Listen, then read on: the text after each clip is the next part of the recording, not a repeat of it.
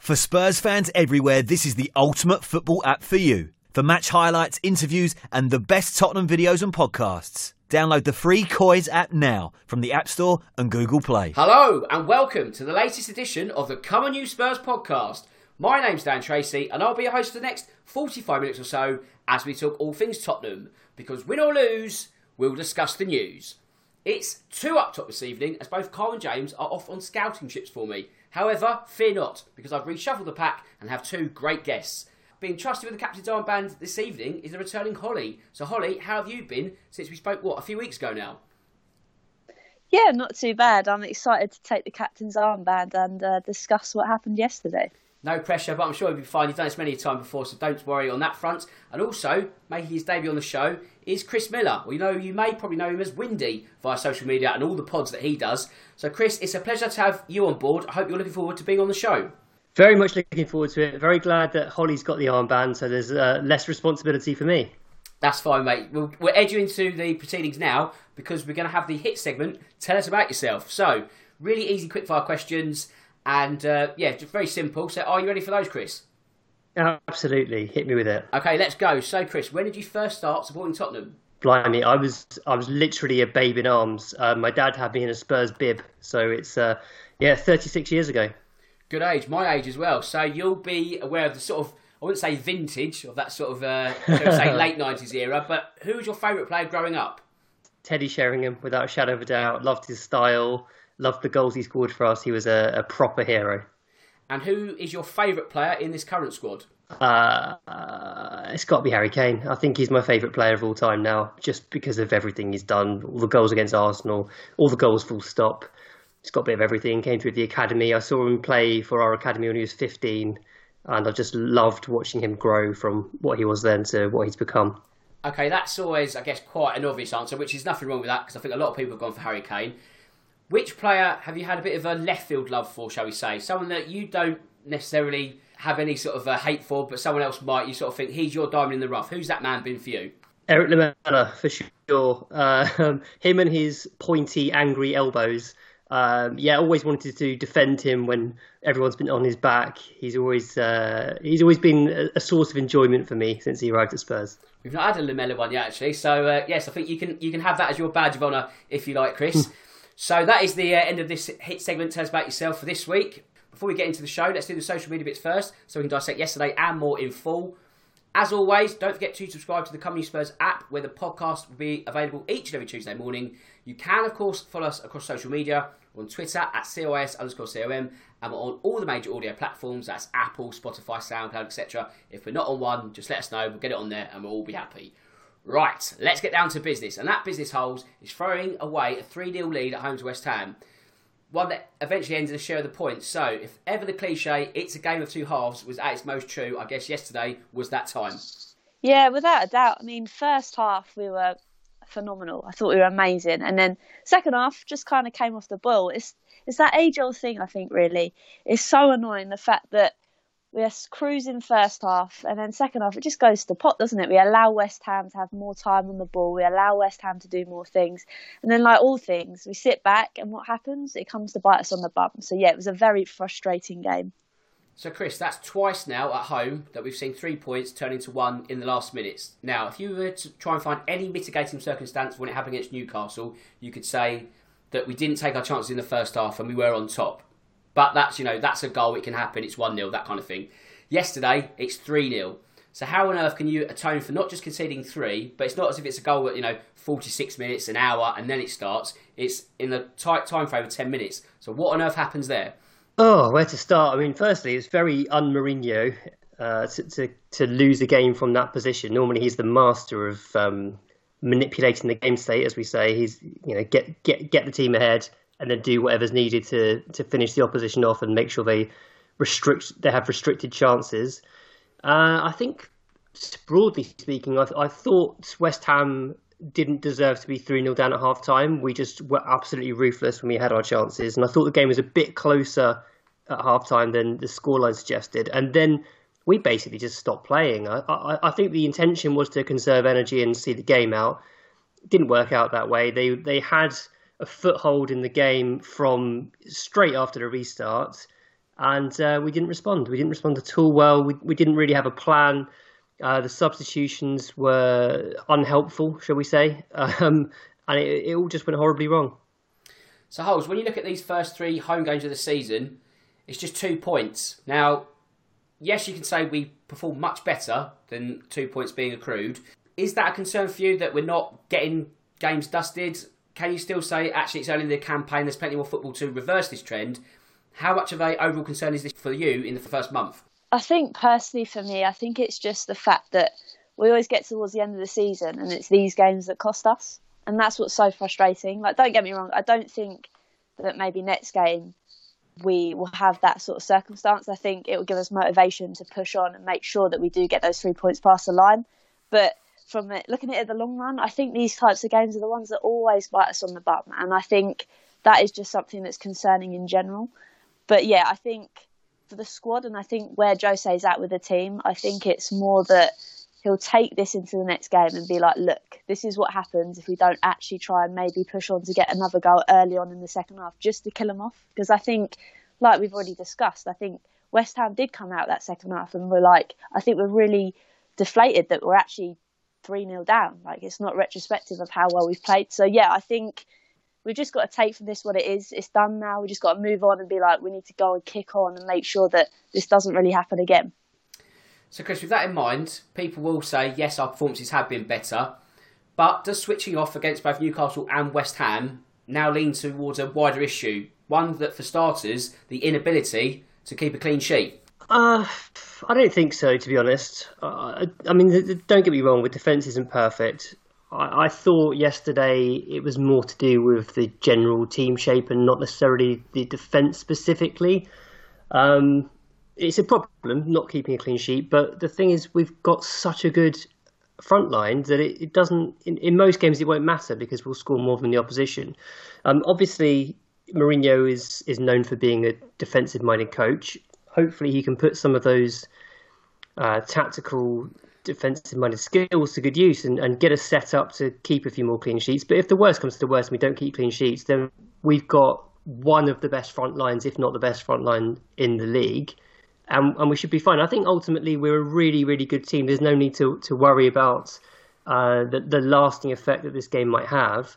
I think instead we need to just focus on the fact that it's a new team. They're still bedding together. We had injuries yesterday. You know, Lo Celso wasn't playing, one of our best players. It'll get better and we'll be absolutely fine. We're a really good side. Well, this is it, Holly, because obviously we go 3-0 up, and really this episode should be waxing lyrical about a partnership between Harry Kane and Heung-min Son, which we can do now, but that should have been, you know, the day of Harry Kane, where he may have got a hat-trick if things go the other way when he clips that post late on. You know, it should have been a real joy about an attacking performance where we put another team to bed. So let's try and look at some positives. That being, you know, opening the proceedings after 45 seconds, and you look at this new Harry Kane role, that pass, the vision, is just outstanding, and it just seems to be almost like telepathic now, doesn't it? And it's a real joy, and this sort of extra role, this new role that we're seeing, has given Tottenham such an extra impetus in attack. Yeah, it's a madness. It's just so nice to see that not only has Harry Kane got the goal scoring opportunities and all the things he does in front of goal, but he can also make things happen as well. And I think it's just the partnership's been growing for a very long time, and to actually see it now actually formulating, making goals, setting each other up is really nice. And like we've touched on, I mean, yeah, cool, we can score as many goals as we like. That was evidence against Man United. But like I said, I think for me, defence is always going to be worrying. But like we said, if we can cut teams open as easy as that, we've just got to, like I say, maybe in the second half, just push on to get the next one to fully kill the team off. So, Chris, I mean, if you watched Kane yesterday, if we ever had a heat map, you could probably look at his positioning. It was everywhere. You know, there was some sort of desperate clearances at times. Now, even though he's everywhere, there seems to be more purpose to that additional positioning this season. Whereas last season, in the last sort of few weeks, he was trying to be all jobs to all people, not really sort of making that difference. So what do you think the change in mindset has been there? Definitely there's a plan to get Son in behind as early as possible. So you'll see Kane drop deep, his head goes up, he's looking for that run. He's one of the best strikers of the ball in the league, so that in terms of shooting, but also in terms of long-range passing. So we're getting the best out of his long-range passing abilities. The fact that he was in his own box defending on the stroke of half time that's just testament to him as a character. I think he's a leader, as Mourinho likes, and likes to make a big deal of. He's someone who wants to put his body on the line for the club. He'll track back if needs be. But the thing is, at the moment, we've got Son in just as hot form as Kane, so he can afford to drift around the pitch. He doesn't need to be the one in the box scoring the goals because he's got a foil in Son who's scoring just as many. I'll stay with you, Chris, actually. On the topic of Heung-min Son, do you feel that people in general, in terms of football, they don't consider him world-class because of his nationality? Now, if he was Portuguese, Italian, Brazilian, the accolades and plaudits he'd get would probably be even higher. It might even be a benefit to us as a club because he's perhaps under the radar and not being ready to be plucked higher up from the football hierarchy. So do you reckon there's a modicum of truth in that? I do. I definitely do. I think there's a sense of snobbery around Korean footballers. That is absolutely to our benefit, as it means we get to keep hold of him for longer. And I think it's very short-sighted because the other bonus with Son, and Daniel Levy will love this, is that there is a huge, partially untapped market in Korea. I mean, we've seen the number of Korean fans turning up at the stadium to see Son, who've now become Spurs fans. That's wonderful. Welcome to the family, as we say. And it's brilliant. It's brilliant for Spurs. It's brilliant for Son. And Frank, it's a shame that he doesn't get held in as high esteem as you say, some of the sort of Central European stars. But I'm very happy for him to fly slightly under the radar and for us to reap the benefits of that. Well, of course, yeah, because if it keeps him off the radar, off the likes of Barcelona, Real Madrid, because if you think he's Mo Salah, for example, always getting linked with a £150 million move somewhere. Whether it materialises, we don't know. But really, you're sort of thinking, well, why not Son? Because the talents aren't a million miles apart. So with that in mind, Holly, with Son at the age he is, do you feel there's even more in terms of a progression of talent? Is he at the sort of apex of his ceiling? Like, where can he go from here? Hopefully just continue banging in goals for Spurs. So, like we've said, like the fact that no other team's really looking for him because of his nationality is definitely a bonus for us. And I think there's still more of him to come. I mean, we've seen from Kane, from his progression, that now he's adding these long ball specialists in now, just kind of highlights that even if you are a good footballer, you can exceed your levels. And I think that's what we're seeing from Kane. So hopefully we'll see more from that from Sonny too. Well, if I stay with you, Holly, and we go back to Harry Kane, the role he's sort of starting to play now is almost Roberto Firmino-esque, but the criticism that Firmino would have is that he doesn't get enough goals. So even though Kane's position has changed, he's not sacrificing his goal scoring output either with the 2 he scored yesterday.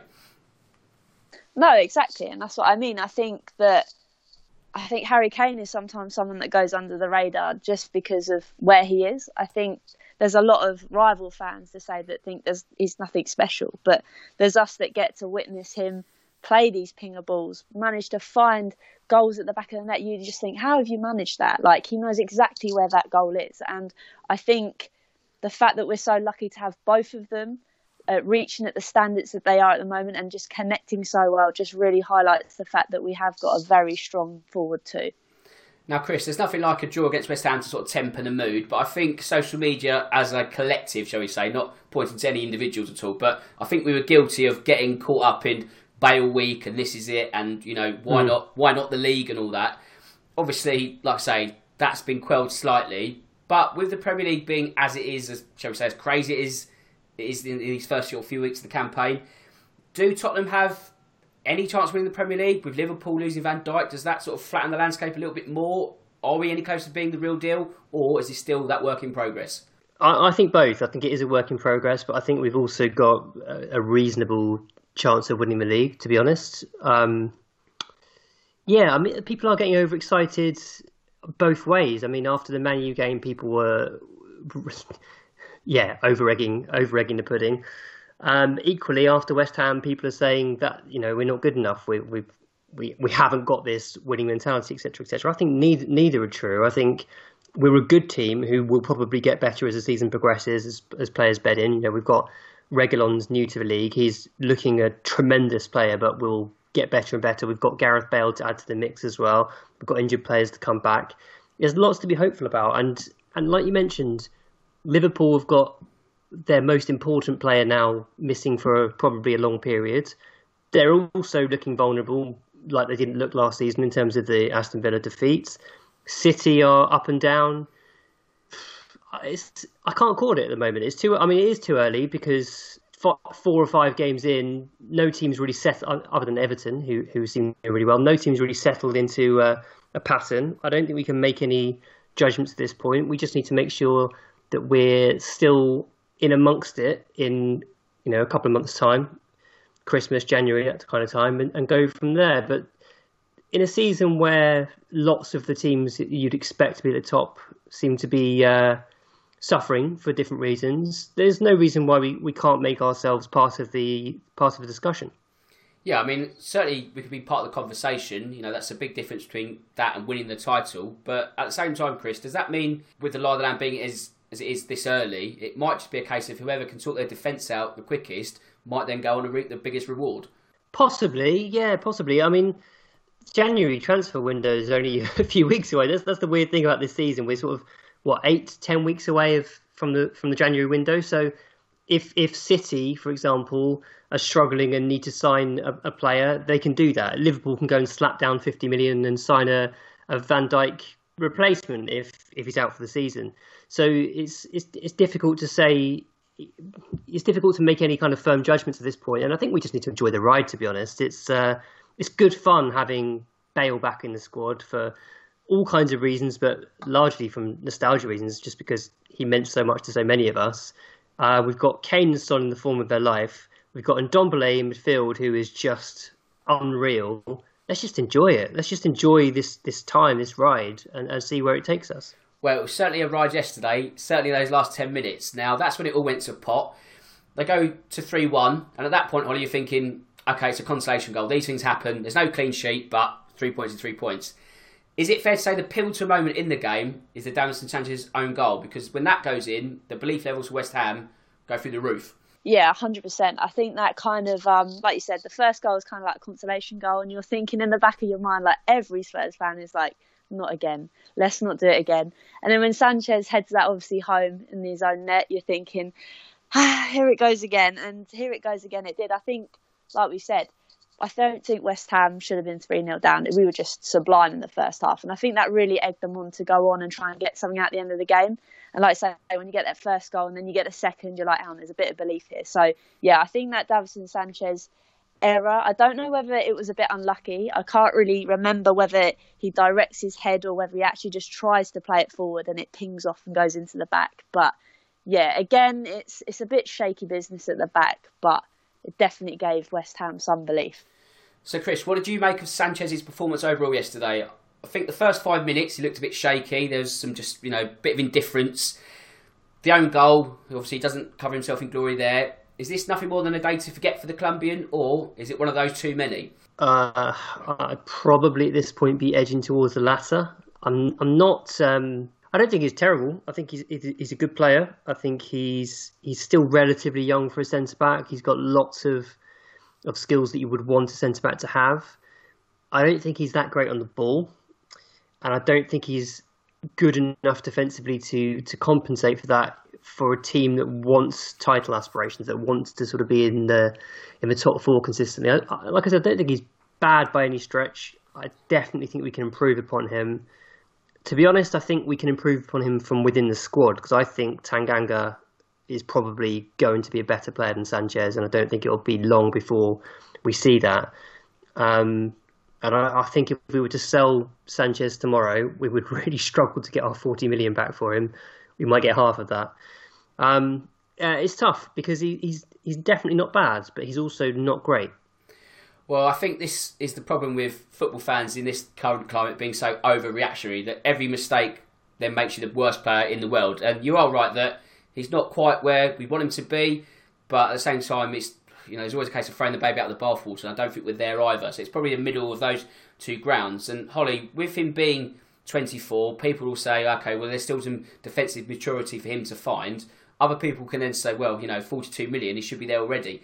That, coupled with the fact it's now, his 4th season at the club, at what point, these performances that you see yesterday, do they need to be nipped into the bud? I mean, sooner rather than later. Absolutely. Like you said, it's been 4 seasons now. Like, how long do you wait? I think for me, I think, like we said, he's not great on the ball. I think the only thing that really gets him out of trouble sometimes is his pace.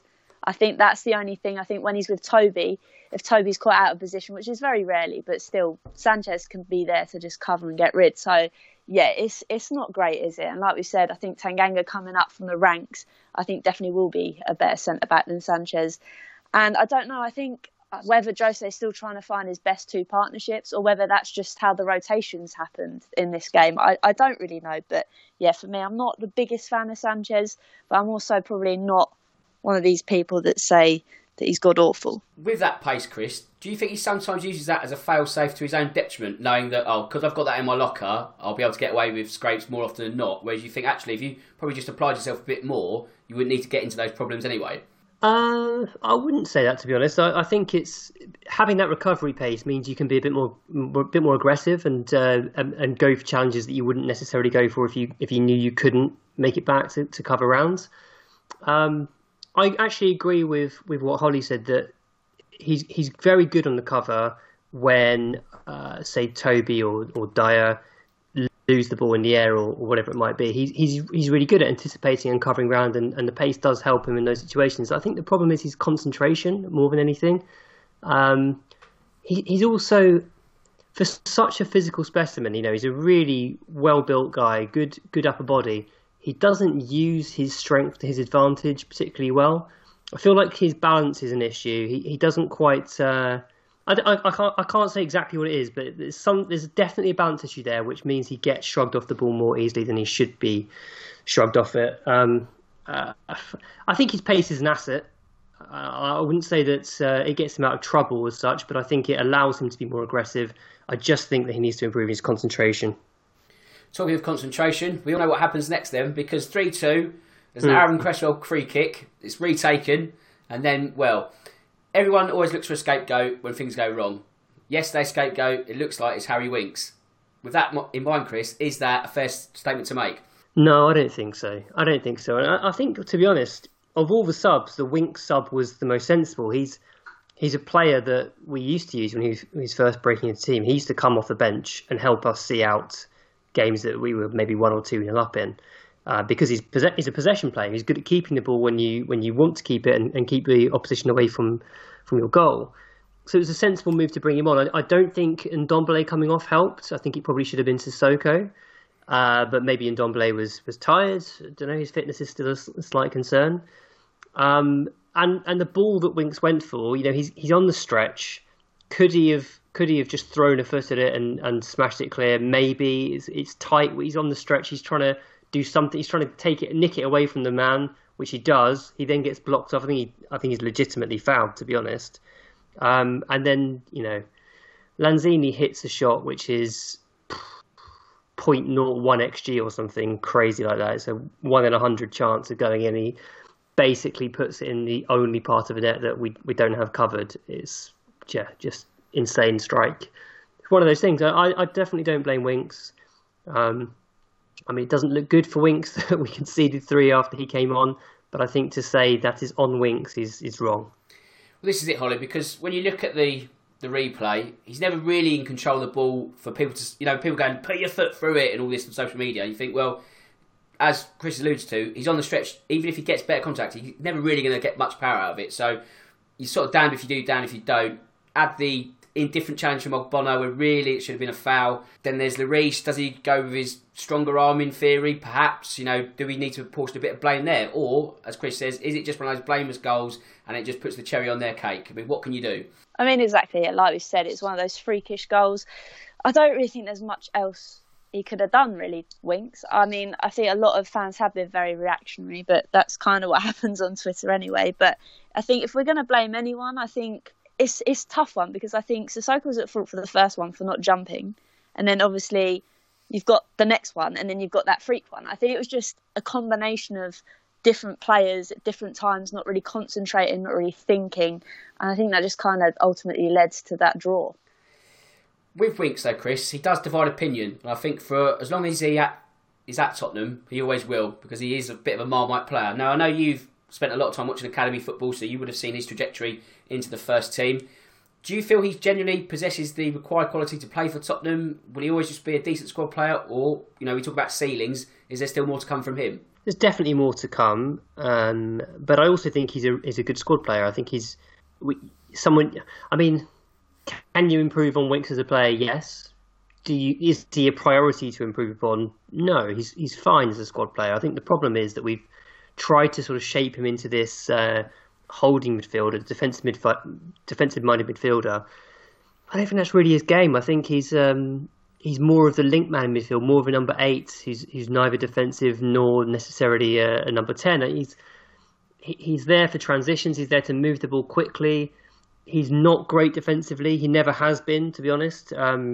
He played definitely a more offensive role for the academy sides, and so he hasn't sort of got those natural defensive abilities. He's not great at screening. He's both in terms of anticipating, but also in terms of physically being there as a barrier. And we've seen what a difference it makes with Højbjerg in there. A much more imposing player who anticipates well, and that kind of exposes Winks' weakness. And I feel sorry for him because it's not the best use of his skill set, and yet he's been asked to do that job for nigh on 18 months now. I guess because Pochettino didn't have the tools to do his job properly, so he kind of had to forge them from within. So it's really tricky for Winks. I definitely see a future for him at Spurs. Is he a starter? No, definitely not. Now we've got Højbjerg and Ndombele and Lo Celso, but he's absolutely fine as a rotation player. I mean, he's for 20 games a season, he's more than adequate. This is it, Holly. Some players can just be good at a certain role. And if that role is just being a squad player, there's no shame in that. So sometimes we as fans have to remember this, that not every player who plays for Spurs is going to be world-class, in inverted commas. There are going to be players who are a step down. And although we expect the best from them, as Chris said, just playing that role and not featuring every week, but doing a good job when required, that's not necessarily a problem either, is it? No, and I think it's more so now the squad we've got. I mean, I think with the people that have come in, the likes of Bale, Vinicius and Højbjerg, I think it just shows that the squad has developed, the squad has got higher, so performance is higher. And I think having those people like Winks that can come on and do a job, I think is something that we have desperately needed for a long time. And I think it's great. I mean, the fact that now we can rotate players rather than playing the same people constantly and then getting them injured. And then when we have a big game, it means we have to play a weaker side when actually we could have played a stronger side if we had those players to rotate. So I think it is a very good idea having the likes of Winks that can come off for the bench. And of course, Chris, just moments before the Hammers make it 3-3, it was very nearly 4-2 to us. And the Gareth Bale comeback cameo was almost scripted perfectly. So what do you put that miss down to? Because the actual build-up and the run was fantastic. So is it a lack of sharpness?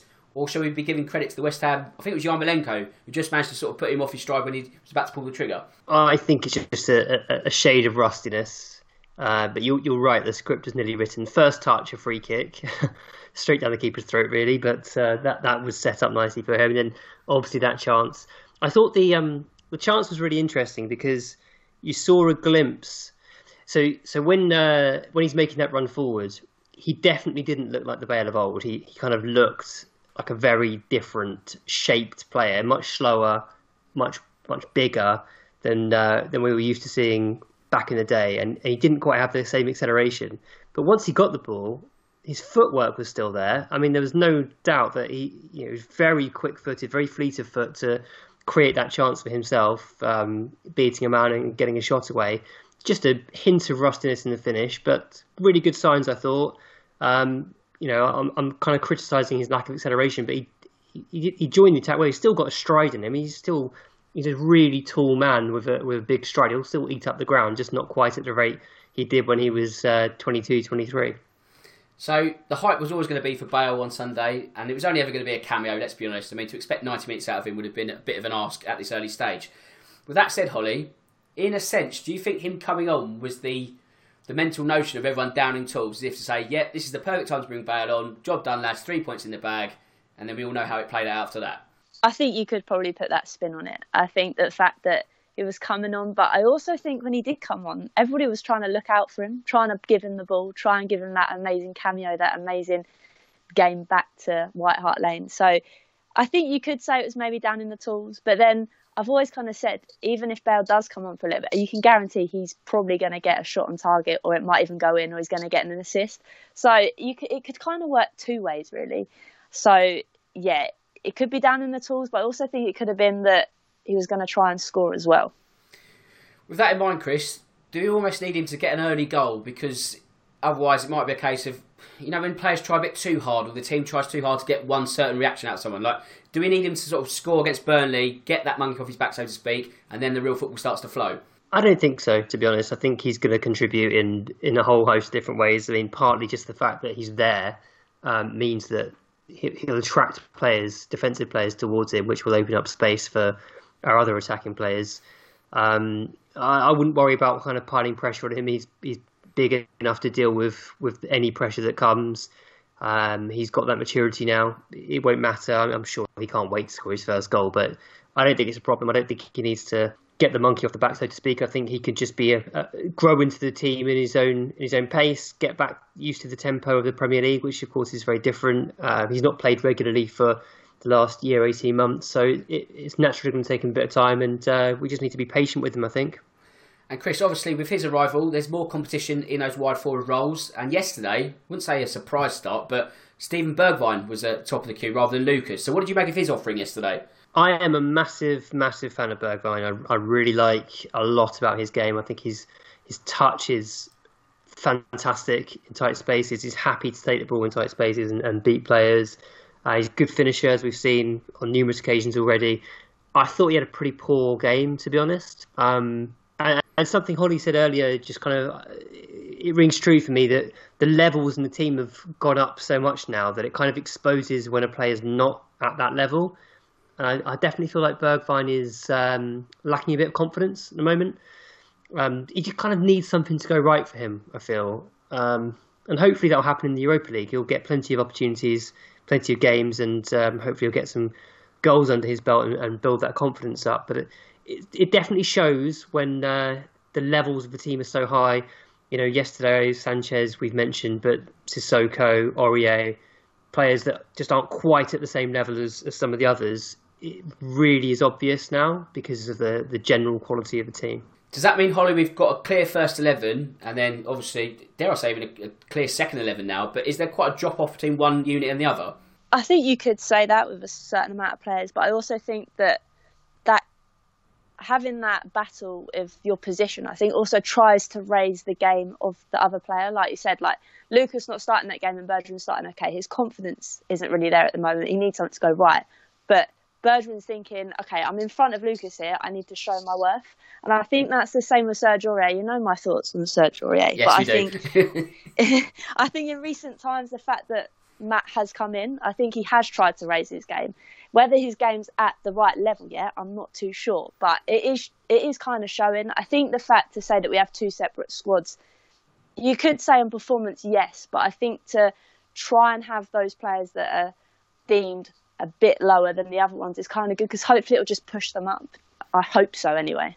Yeah, you hope that competition in that sense is good. You don't want players just thinking, okay, well, I know I'm the reserve, I'll take my role. You want people sort of competing for places. The right-back one being a perfect example because although Aurier's, rough around the edges and he's got a mistake in him, he has shown at the start of the season that, dare I say, there is a defender there somewhere. So you'd like to think that Doherty's going to sort of pull him up with him.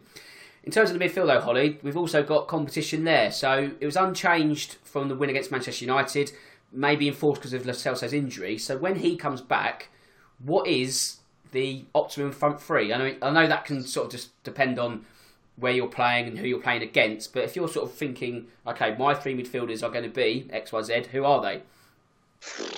I honestly, the rate that Lo Celso's playing, Ndombele, I don't have a clue. I'm being generally honest right now. I think the fact that Ndombele's come into the side now and has actually shown his worth, like we knew it would take a long time, but we didn't want it to take this long. But now the fact that he's actually providing his tricky feet, he's providing that killer. I think there was a killer ball in the game that just went straight through to Kane. I don't think Kane was able to touch it down in time, but he's finally shown his qualities. And I think with Lo Celso as well, I can't choose. I'm going to have to be a right bummer and not be able to say who I think. But yeah, I don't really know, to be honest. That's all right. It's a bit rubbish from me. That's not a problem. I'll expand on that a bit then, Chris, because I've not even mentioned Dele Alli in that part of the conversation. So he's obviously at the club now, at least till January. What's your take on all things Ali? You know, there has been a drop-off, regression over the last couple of seasons. That's fair to say. But, you know, we talk about ceilings and progressions. Is he now at the most important stage of his career? Because he had a great start and it's not quite going the same now, is it? It's not. It's really frustrating for me to watch because he's so good. He's so good. And I think this is... It's kind of a problem with the modern football fan that we just, and I'm guilty of it too. You sort of see a player at the level they're at now and go, "Oh, that's them now. That's what they are." And it's very different though. They're human beings, and players get better, get a bit worse, get better again, get worse again. There's constant flux, there's constant change, and you know the job of the coach is to get the best. The job of any manager in any profession is to get the best out of the team. And Mourinho needs to make it his project now to get Dele. I mean, he seemed to, from all or nothing, he seemed to sort of take him on initially as a project. He needs to restoke that fire and get Dele back to the levels he was at, because he was genuinely one of the best players in the league, one of the best young players in Europe. The goals and assists that he was getting were, you know, off the scale, off the charts for a player that young. We need to get that back. We need to find a way to sort of reinvigorate him and not give up on him. And also, just from a sort of financial perspective, selling him now at this kind of slight downturn would be absolute insanity. He's a guy that a couple of years ago was being touted as a player worth £150 million. Why would you sell him now when he's probably worth about, what, 30, 40 if we're going to sell him now? That would be insane. So we need to get him back to where he was. He might never go back to where he was at his absolute peak, but he's a very good player. And again, you know, if we're saying that Winks is a viable squad player, Dele's a more than viable squad player. He's a terrific talent. And I'm desperate for us not to give up on him. It would be very short-sighted to do so. Was this the thing, Holly? Because as Chris says, when people look at players' trajectories in terms of their career, no one ever really has like a down spell and then they come back up. Everyone's always from a high point and they only get worse from there, which isn't true. So it will come with minutes, but the question is, where does Ali get those minutes from? Because you look at the midfield, and dare I say even the system, where does he even sort of utilise in that midfield? It's a tough question. Like, I was always one of these people that I thought during the transfer window, if he's going to go, I wouldn't be devastated if he went abroad, but I'd be devastated if he went to a club in the Premier League. And now that Chris has said what he said, I can kind of see what he's saying. And maybe now is the wrong time to sell him. And the fact that we've said, well, if Winks is a squad player, how about Dele Alli? And I think that is true. Like I said, it's trying to find those minutes. But I think more importantly, it's trying to find that motivation. Because motivation for a place in the team at the moment, I don't think has worked. Whenever he's come on off the bench or started, it's just not there. He tries to do too much with the ball rather than play the simple ball. Like, I don't know, something in him has been turned off, and we just need to find something to turn him back on, because, I don't know, competition for place isn't that thing. Whether it be it might sound ridiculous, but may that be that he has a loan spell somewhere. I don't know. I think at the moment his head's just not in the game. Well, you look at Ross Barkley at Aston Villa. Sometimes you just need that sort of change of scenery, and it's not necessarily, you know, getting him sold. He's flourishing at the moment. Maybe a January move, I don't know, but you need him to get minutes somewhere. And if he's not in favour, you don't really want him rotting either, because you're sort of losing that ability of the player you once had. So, of course, it's a nice problem. And Chris, it looks like we're going to have nice problems at centre-back also, because we've completed the transfer window, finally, and Joe Rodon has slotted in now. So, in terms of actually slotting in, where in the chain does he sit? I mean, are we looking at sort of limited opportunity in this season with one for the future, or is the time now? Well, this is the joy of the Europa League. It allows us to test things out. I think it's been great so far in terms of building fitness, building momentum, allowing us to rotate the team. But I think we can go one step further and kind of experiment a bit with Rodon, with Tanganga when he's fully fit again, because the quality of the opposition is, you know, without being patronising or dismissive, the teams we're up against are way, way, way, way worse than the teams we come up against in the Premier League. So we can afford to be a bit more creative, try a few things, and I think Rodon should get a few games in the Europa League. I'm excited to see what he can do. He's not a player I know much about, so I'm really intrigued to see more of him. I know he has one of Mourinho's favourite attributes in the centre back, which is height. He's very tall. So hopefully all will go well, and he'll kind of cement himself in the team through good performances in the Europa League. But worst case scenario is he doesn't get a chance this season, and he just kind of beds in, and we see what next season has in store for him. So, Holes, in terms of the transfer window itself, would you consider that the perfect window? I won't ask for sort of a 10 out of 10, because it's very hard to sort of say, we've had a 10 out of 10 window, because these players actually need to play and show their worth. But, with that said, do you feel we've sort of filled all our weaknesses? You know, if I gave you a shopping list at the start of the summer, have you ticked all of them off? Well, for once, I could actually probably say near enough yes. The fact that it's the first transfer window where I've actually seen signings come in places, in vital places that we've actually needed. I mean, I didn't know whether we'd actually get that centre-back signing over the line, and we did, which is great. And yeah, I mean, like, we've got a backup striker, which is unheard of ever. I mean, it's a madness. I'm very happy. And then obviously to get Bale for the nostalgia feels is something else. And like I said, even his talent as well. I keep going on about it. I'm probably blowing Gareth Bale's trumpet a bit too much, but the fact that he can sit on the bench at Real Madrid, and then obviously in that final, and he come on and scored that overhead kick. I mean, if he can come and do that in a game that big, imagine what he'll do when he comes on against, like, I don't know, Burnley or someone. Like, it's just a madness to think that he's back at the club and the potential that he has. And if we can just unlock that for 20 minutes here and there, and he bangs in a goal, I'm all for it. So yeah, for me, it's been a brilliant window. I don't know whether I'd say perfect. Obviously, we've got to see how they all perform. But right now, I'm sitting happy. Yeah, I don't think in terms of, utilising what was required, I think we've, Levy's got a lot of goodwill all of a sudden, even for people who are giving him God knows what abuse months or so ago for not getting those kind of players in. That tide has turned for him. But, of course, these players have to perform, so you shouldn't be too quick to sort of praise him. But it's nice to see that we're spending money, Chris, because, that has been a real stick to beat Levy with over the years. So where do you think this change in mindset has come from? He had no choice. He's gone so long without kind of refreshing the squad. The painful rebuild that Pochettino warned about had to happen. I mean, it's that, or you drop out of the top 4, you drop out of the top 6. Maybe we could have. So many other teams around us have strengthened. It would have been an absolute madness to have not done anything. So he basically had no choice at this point. And thank goodness that was the case, because we've ended up with, like you said, a really, really, really strong squad, really strong team. The kind of gloss of the Bale and Reguilon signings elevate the window beyond what it would have been without them. But overall, definitely a successful window. I mean, you can always go better. I feel like if we wanted to look at what would improve it even further, then you say replacing Aurier with a up-and-coming young right-back would have been nice. More experienced centre-back would have been nice. There's several players that I think we probably need to think about moving on before they lose their value, so we can then reinvest those funds in the team. But no complaints in terms of what we managed to get over the line. I'm very pleased with how the window went. So, Holly, do you think the Everton game, being the deer that it was, do you reckon that actually sparked Levy into life and actually said, oh God, I do need to spend? Because had we won that game, there wouldn't be such a clamour or a firestorm over Twitter and all that. It got a bit nasty those couple of days after Everton because it was such a meek showing. So has that defeat actually worked out better for us in the long run? I think it did. And it's a bit cliche because it was a firestorm on Twitter, I'm not going to lie. And I was probably one of those people that were losing my nut a bit over the fact that we've had like a good so far transfer window and this is what's happened. But yeah, no, I think it did spark something. And I also think that the fact we've spent money as well is the fact that we have got Jose.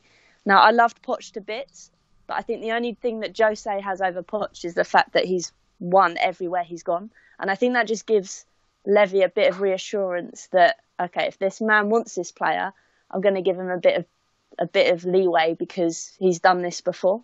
So, yeah, I think the Everton game definitely kick-started the buying. Chris, if we're going to try and take a positive for that West Ham game, obviously it wasn't a loss and it does extend an unbeaten run. So the next 3 fixtures are certainly favourable. Can we try and spin it even further and look to get 10 points out of 12? Blimey, that's a big ask, isn't it?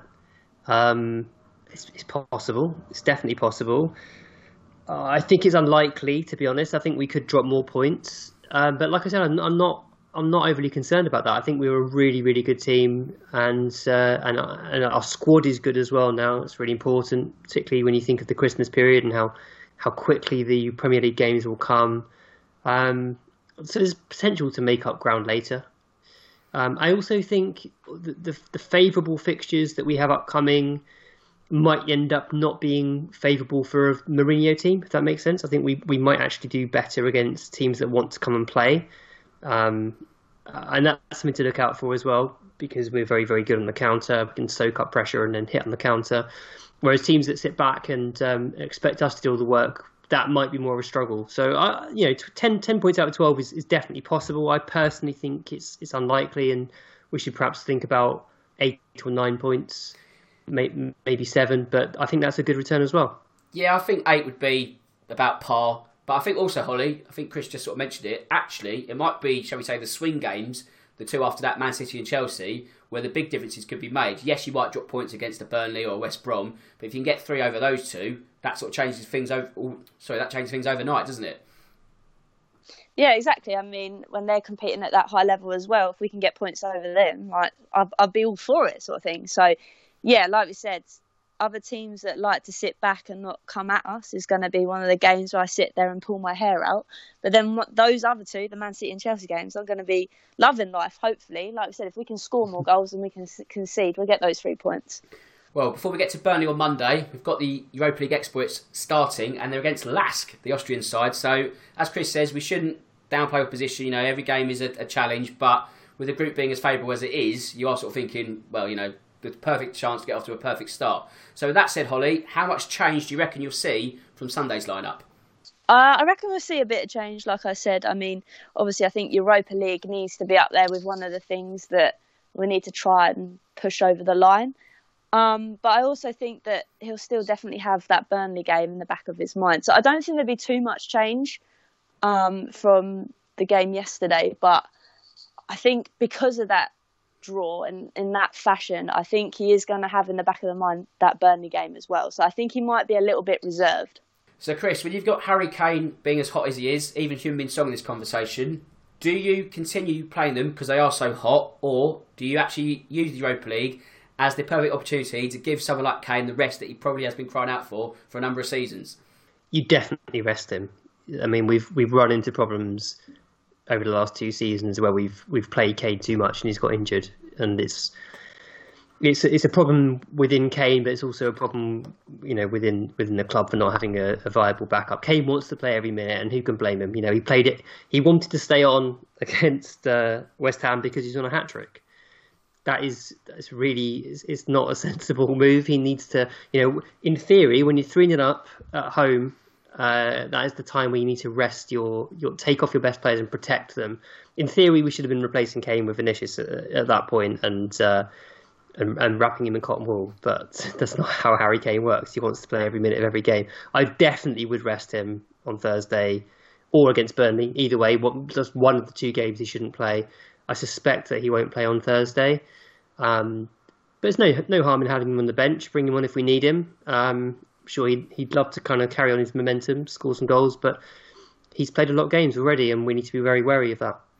So, Holly, now we've got this additional striker. Of course, he will play. There is going to be a time where he'll play and we won't win. Can you see that being a bit of a problem where the obvious comment will be, well, if we started Kane, we probably would have won that game. So will that make a rod for his own back?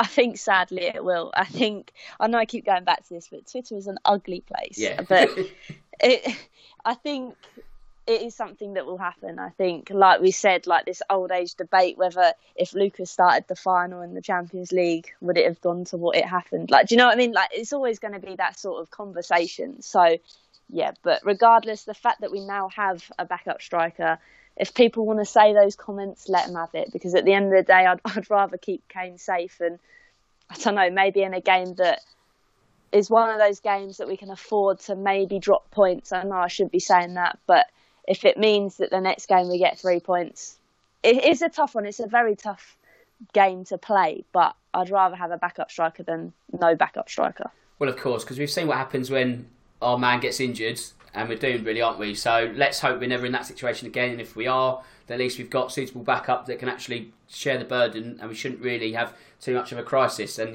we know what a Twitter crisis is like from Tottenham point of view. So let's end now on a Thursday night prediction. It is Lask at home.